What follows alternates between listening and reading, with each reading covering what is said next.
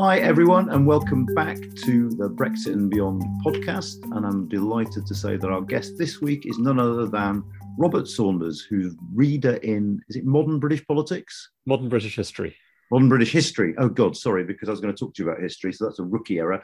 Reader in Modern British History at Queen Mary University of London. Robert, welcome, and apologies for getting it wrong right at the start. It's great to be with you. We've got an awful lot to talk about, actually. I mean, I think your work is utterly fascinating, and I'm sure most of our listeners have read your stuff, either your academic stuff or the things you write in places like the New Statesman. But we're talking the day after the Starmer speech at Labour conference. So I want to start off with Labour, if I may. And, you know, you've written a lot about the Labour Party.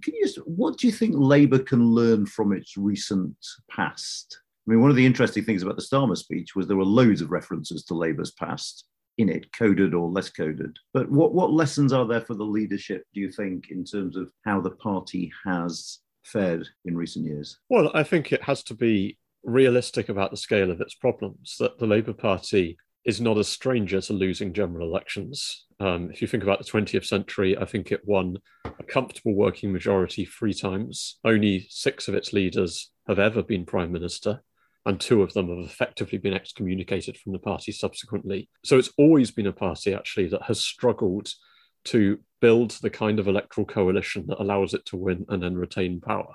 It has always been a party that has been very bitterly divided, and it has struggled with infighting, I think, to a much greater extent than the Conservative Party. So none of these things are particularly new. So I think it can look back to previous governments to think, what was it that they did that allowed them to overcome these problems? How did they manage internal discontent without imposing some kind of spurious unity? And how did they build the kind of national coalition that would bring them into office? I mean, one of the things you've written is a wonderful turn of phrase, is you've said that the party tends to be too willing to inhale its own myth. What did you mean by that? I think partly because of its name. The Labour Party tends to start from the assumption that it speaks for the people, that it speaks for the great majority of working people in this country, that it loves slogans like "for the many, not the few," the idea that it stands for the 99%. The problem is that is very difficult to reconcile with its electoral record. So in order to bring these two into some kind of synchronicity, it has to come up with extraordinary explanations for why it loses elections. Then it must be either because of some noxious force that has corrupted the electoral process, or some kind of internal betrayal, or something like the Zinoviev letter, or the bankers' ramp, or the IMF crisis, or the Falklands War. It generates a story by which it would have won every election if some extraordinary thing hadn't intervened to stop it. And I think it would be wiser actually to start from a recognition that it finds it really hard to win elections, that its base electoral coalition is not large enough to give it political power. And only under extraordinary conditions has it succeeded in moving beyond that. Do you think there's an element to which the party has and the left in general maybe, has a bit of a virtue problem? That one of the things that is too easy to assume is, you know, the electorate just isn't as sort of pure as we are. And this sort of explains in part the tendency to use the sort of Angela Rayner type language about political opponents. Yes, and I think in some ways the strengths and the weaknesses of the Labour Party actually come from the same source. Now, on one level, a lot of what's good about Labour comes from the fact that its members tend to be very ideologically committed, that they are people who really desperately want to create a better world, who see themselves as fighting for the poorest in society, as trying to overturn injustice. And that gives the Labour Party a lot of its positive energy, but it also very easily turns into a kind of dark energy in which that kind of curdles into a hatred of anything that stands in your way. And I think it was very striking, actually, some of the TV footage yesterday of some of the people who were heckling. And there is, of course, an entirely serious left-wing critique of Starmer. But you looked at the faces of some of those heckling, and they were distorted with hatred. And that's always been a danger for the Labour Party, that sense of its own righteousness actually turns into a kind of crusading zeal against the damned and the fallen, whether they are Tories or Blairites or some other kind of heretic. Yeah, I remember someone, I can't remember, it was a Tory MP once said to me that the fundamental difference between Labour and Tories is that the Tories go out seeking converts and Labour go out seeking traitors. Yeah, I think there is a lot of truth in that. You've once said that the ability to marry good storytelling with good policy making is the greatest challenge of opposition. So how well do you think Starmer accomplished that yesterday in his speech? Because he certainly tried to do that. I think he got halfway there. I think what he was trying to do in the speech was really to tell a story about himself and to talk about where he came from and to knit together his working class background, his career as a public prosecutor, his record of delivery, and to use that to tell a story about the kind of values that he would bring to government and the kind of, you might call it pragmatic patriotism that would define his politics. I think what wasn't so successful was the attempt to tell a story about the kind of country that he wants to govern and how he sees himself as getting there.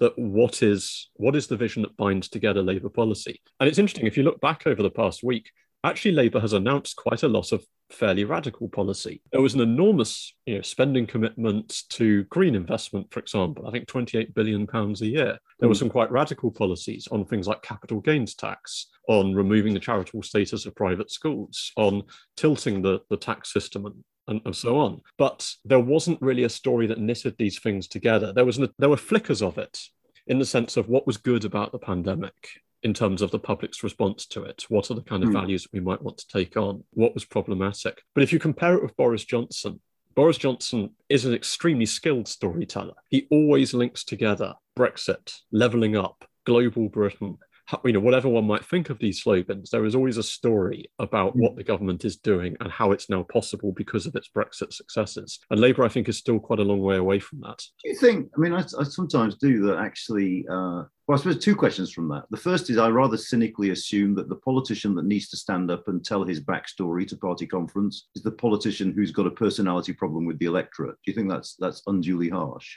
I think that's possibly a little bit unfair, in that a lot of politicians spend a lot of time telling their story. Sadiq Khan never loses an opportunity to talk about his backstory, or indeed Sajid Javid's. One thing that everyone knew about Margaret Thatcher was that she was the grocer's daughter who had grown up with Grantham, in Grantham, and that meant she was a different kind of conservative. I think if you're still having to do it 18 months into your leadership, even allowing for all of the disruption of COVID, that perhaps does suggest there is a problem in terms of connecting with the public. And do you think that Labour are guilty of underestimating Boris Johnson? That's to say, it's too easy to say the guy's a clown, the guy's a buffoon, the guy's trivial, as Starmer called him yesterday. But actually what they never seem to grasp is the guy's a bloody good politician. Yes, I think I'm conscious of this with myself, actually. I think it is very difficult to understand why people like Boris Johnson if you don't like him yourself. And I think a lot of the people in the Labour Party look at Boris Johnson and think this man is a clown. This is a man of no convictions. This is a serial liar. And all we have to do is just keep telling people that. And at some point, the message will get through and they'll notice. And yet I think there was actually quite a lot of evidence that the public know that Boris Johnson has a somewhat dodgy personal history. They know that he is economical with the truth and they don't mind. And that therefore there must be other reasons why it is this man has twice been elected Mayor of London in a Liberal Labour city, why he has won a referendum in 2016, why he's won the Conservatives' biggest election victory since the 1980s.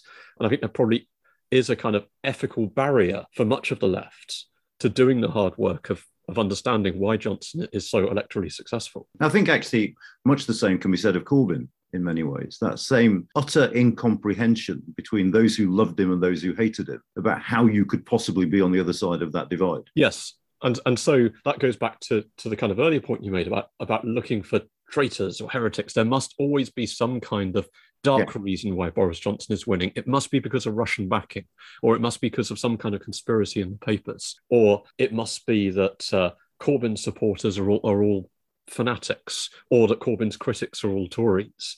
And so there's a kind of projection rather than a real attempt to interrogate and analyse. Yeah, and I suppose in a way this is sort of partly responsible for one of the sort of curiosities about the Labour Party, which is this sort of apparently quite deep-seated belief that you need an internal confrontation as a precursor to winning.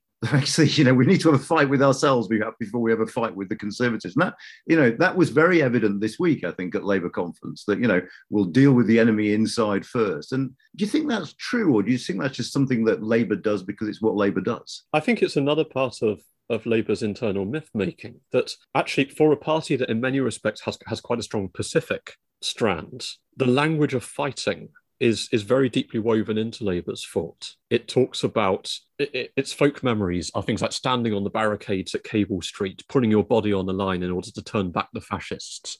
There's a lot of kind of clenched fists. There's a lot of the idea of fighting injustice, of smashing oppression. And so the sense that a lot of Labour Party figures historically have had of themselves as warriors, I think does drive them to that idea that you're looking for a battle. Yeah, no, that's interesting. I mean, turning to the Conservatives, we talked about Boris Johnson as a sort of popular politician, but I want to talk a little bit, because the other thing you've written for us really well about, is what this government is doing to the UK Constitution. Is there something specific about the way this government approaches the Constitution that is different to previous governments, do you think? I do think that this government is particularly contemptuous of constitutional restraints. The British Constitution does vest a lot of power in the executive. It's done so from the early 20th century onwards. But I think given that this government has only been in office since the summer of 2019, it's already built up quite a remarkable record of closing down Parliament in the prorogation crisis, of legislating to a quite extraordinary degree through the use of emergency legislation and secondary legislation, of looking to restrict the ability of the courts to scrutinise the working of government through judicial review, of carrying major legislation like the Brexit deal through Parliament in a matter of hours in a way that denies any possibility of scrutiny or accountability. And I think that that is something that Conservatives, as well as people on the left, actually should be concerned about, because this is laying down a series of precedents which will not only operate for this government, but will also be used by future governments to which Conservatives might not be quite so attached. And I suppose we need to add to that list their proposals for getting rid of retained EU law and the procedures by which they'll do so. Yes, and the sense that one of the byproducts of Brexit potentially is passing tremendous powers to ministers simply to rewrite British law on extraordinarily important areas of policy without any meaningful parliamentary process at all. And I think it's fair to add perhaps that I do think there is a particular issue with the leadership of the Conservative Party at the moment in its attitude to the Constitution. But this isn't a crisis that's come out of nowhere. I think Brexit itself was a really difficult constitutional experience for Britain, partly because it created a really unprecedented situation in that the referendum in 2016 required government to carry through Parliament an extraordinarily contentious and controversial project. And it required them to do that in a hung parliament in which government had no overall majority. Now, normally, if you're a prime minister in a hung parliament, you temper your ambitions. You don't try and carry through very difficult, very controversial legislation because you haven't got the numbers for it. But the referendum required that be done. So it created this gridlock in Parliament. Yeah. And while Parliament broadly accepted the principle that Brexit should happen, every specific version of Brexit was less popular than the principle itself. So there was instruction to do something, to leave, but there was no mandate for any of the doors through which Britain might actually leave. So it created this 2-year political crisis, which tested Britain's institutions to the limits. And I think we're still really dealing with the trauma and the damage of that. And as we saw in the polling, one of the byproducts of that was a decrease in faith in Parliament and in process. I remember, I think it was 2019, the Hansard audit showing a majority of people in favour of a strong leader who could break the rules. Yes, and I think we saw in 2019 that the idea of driving a JCB through a wall was popular. The idea that you could simply push this aside had a constituency because it was very difficult to see how else this problem was going to be solved. And of course, that isn't an entirely new phenomenon.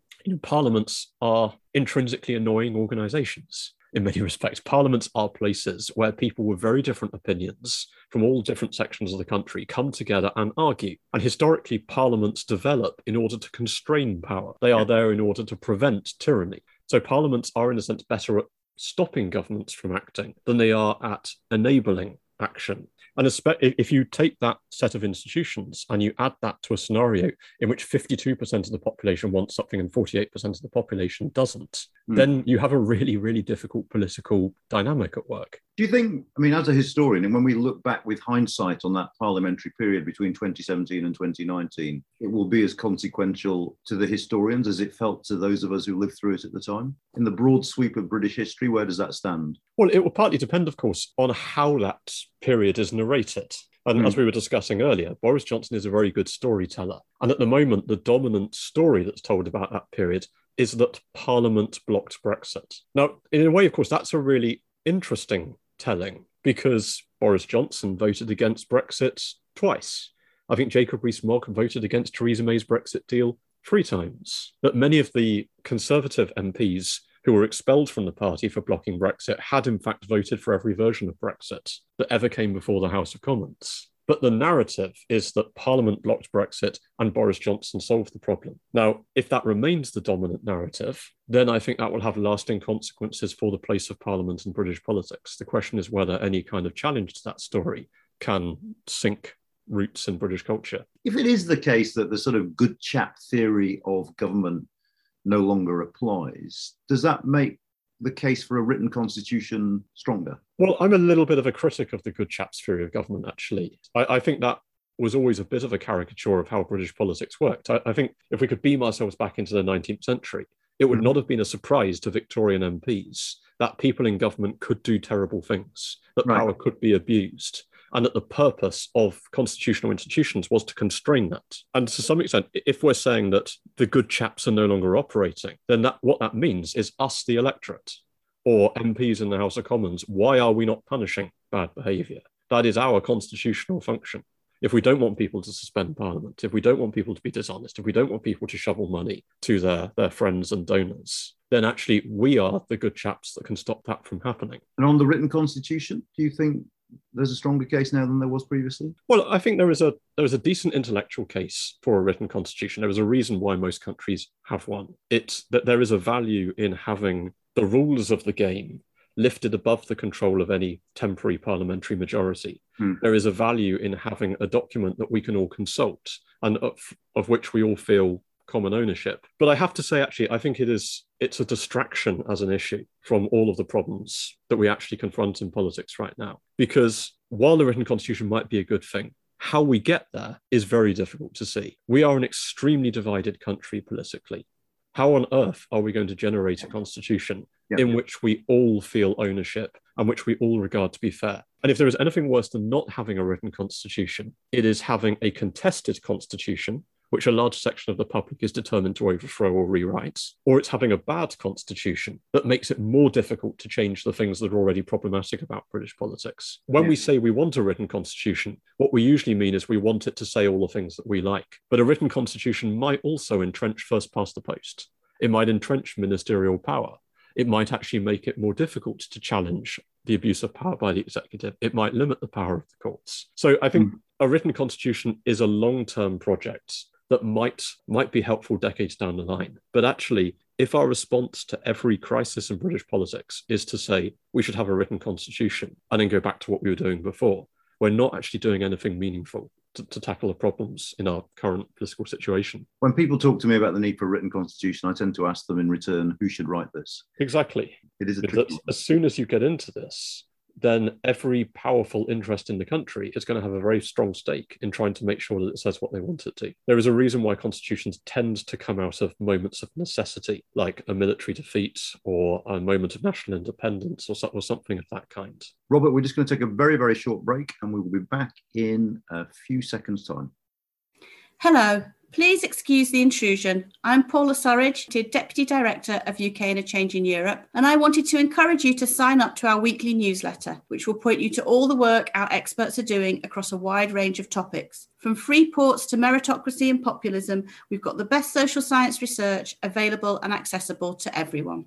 Welcome back, everyone. Still talking to Robert Saunders about history, politics, and virtually anything that crosses my mind, to be honest. But I want to turn on to global Britain, if that's okay. Because amongst the many fascinating things you've said and written is that a feeling of post-colonial melancholia is as evident amongst Remainers as Leavers in the 2016 referendum. Can you just explain what you mean by that? It's not a claim you hear that often. Yes. So a common argument among Remainers about why Brexit happened is that it was an expression of imperial nostalgia, that what Brexiteers really want is to bring the empire back, and that they are suffused with something called post-colonial melancholia, the idea that Britain has lost its status as a major power and that they want that back again, and that they intend to blame the EU for that. I think it is very difficult to find empirical evidence for that. And it seems to me that insofar as the belief that Britain should be a great power, that it should punch above its weight, that idea has been at least as powerful among supporters of European membership as among its opponents. If you look at Gordon Brown's book during the 2016 referendum, it's called Leading not leaving. Tony Blair's rhetoric about the EU was about this gives Britain a seat at the top table. David Cameron's pitch for membership of the EU was all about the idea that Britain can lead Europe and use that as a platform for power. So if we believe that this is an important force in public life, this desire that Britain should still cut the same kind of dash today that it did in its imperial past, then it's very unclear to me that that has only affected one half of the population and not the other. And you're clearly very sceptical about this. You wrote in the New Statesman recently that global Britain, the rhetoric of global Britain, has set the UK on a dangerous collision course with reality. Is that because of a mismatch between how we see ourselves and the means at our disposal? Yes, global history is fundamentally a story about British history. It tells a story that Britain has always been a kind of buccaneering global power, sending its traders and its exports and its entrepreneurialism out across the world. And that for 40 years after 1973, it hid from that identity. It shrank into a parochial European role, and now it can step back into its natural global identity. Now, it's true that Britain was a global power in the past, but it was partly a global power because it had the largest empire the world has ever seen. It was the biggest exporter that the world has ever known. I think at its peak, Britain accounted for something like 70% of global exports. Now, if you add China and the USA together today, I think you're somewhere in the 30s. I've always seen global Britain as being more about imperial amnesia than about imperial nostalgia, that it tends to start from the assumption that nothing has changed. If you take seriously the idea that the empire was a major factor in British history, then the end of empire is a real rupture. The end of empire means that you have to pursue different foreign policy options, that Britain has to find a different identity for itself in the world. Whereas what global Britain says is that we are what we always were. It's never about imperial power. It's about privateers, buccaneers, a small island punching above its weight. And in that sense, we are trying to relive a past that was never, in fact, true. We are trying to play a role without the sinews of power that made it possible. And I've always thought, I don't know what you think about this, that actually one of the sort of necessary preconditions for countries to fully sort of accept membership of the European Union was to accept the fact that there were real constraints on what you can achieve alone. And that was always an issue. I mean, even the French seem to have done that more than the British, which is not a phrase that comes easily to me. Would you agree with that? Yes, and I think one of the questions that we didn't ask seriously enough during the referendum and the period after it was, why did Britain join the EU in the first place? If this was so at odds with Britain's historical role, why did we do it? And I think the answer to that is that whether it was the right policy or the wrong policy, joining Europe became an answer to a lot of big questions in British politics about what was Britain's economic role now that it was no longer an industrial superpower, now in fact that it was a deindustrializing power. What was its place in the world now that it no longer had an empire?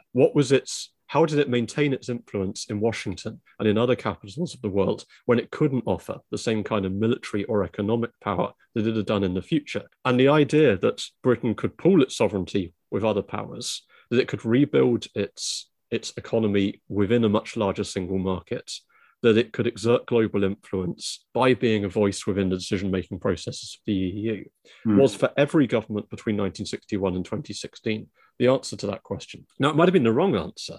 That's an entirely legitimate response, but it means that we now need to find new answers. And too often it seems to me that we don't acknowledge that those dilemmas actually exist. We don't acknowledge that Britain's previous policy options had to some extent expired before the 1970s. And that we are going to have to succeed where those governments failed in finding a role for Britain as an independent state outside the European community. That's really interesting. Just to round off, I want to talk briefly about historians and history. And I suppose just to start off with, what is the contribution that historians can make to public debate? What do historians bring that social scientists don't? Well, I've always been an enthusiast for the idea that history can contribute to public debate, but I don't think it gives us pat answers. It doesn't give us simple analogies, and it can't tell us whether it is right to leave the EU or whether Scotland should become an independent country or questions like that are really about your values. What it can do, I think, are perhaps three things. Firstly, it can help us to make more informed decisions on those questions. So as I said just now, it can help us to understand why Britain joined the EU and what kind of dilemmas we might face as we leave. Or if we're thinking about having a tilt to the Indo-Pacific and security policy, It can help us to understand why we tilted away from there in the first place and what we might need to do differently next time. Then secondly, I think it reminds us that the world that we live in today is not the natural order of things, that the world has been different in the past and it will be radically different again in the future. Mm-hmm. And that can be an optimistic thing, actually, because it can help us to imagine a world that is different to our own. But it can also be a warning that we cannot take for granted that there will be food on the shelves in the supermarkets. We cannot take for granted that we will always have petrol in the pumps, that those things are the result of a set of contingent circumstances which can change. So it can inject a degree of caution into our political decision-making. And then thirdly, and I think actually most importantly, it can help us to understand people who think differently to ourselves. Historians spend a lot of time trying to put themselves into the minds of different worlds to understand how people thought or lived their lives differently to us. So to understand why people thought it was okay to buy and own slaves, why they voted for Nazi parties in the 1930s, how they found meaning in previous global pandemics.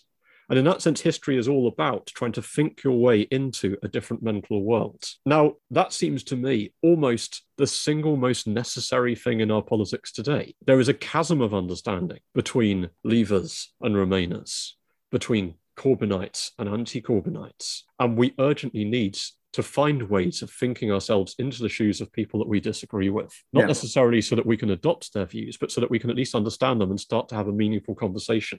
It's about kind of reaching across an imaginative divide. And it's not how history is being used by and large in politics today. But I'd like to think that that is something that history could contribute to the culture of our politics.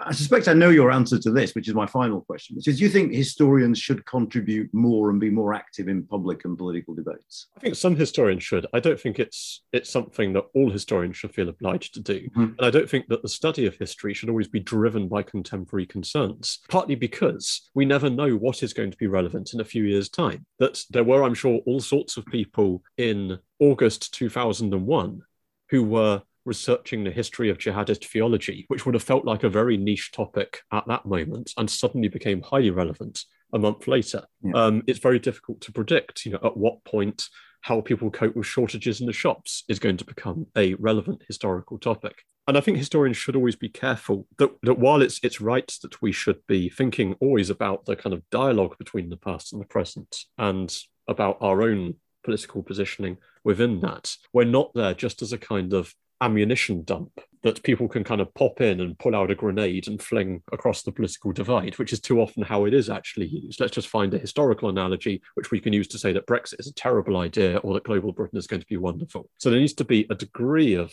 distance. But I think that there is something we can contribute to the culture and the forms of discussion of politics. Whatever other historians do, Robert, I very much hope for all our sake that you will keep contributing to public debate, because I'm a great fan of your work.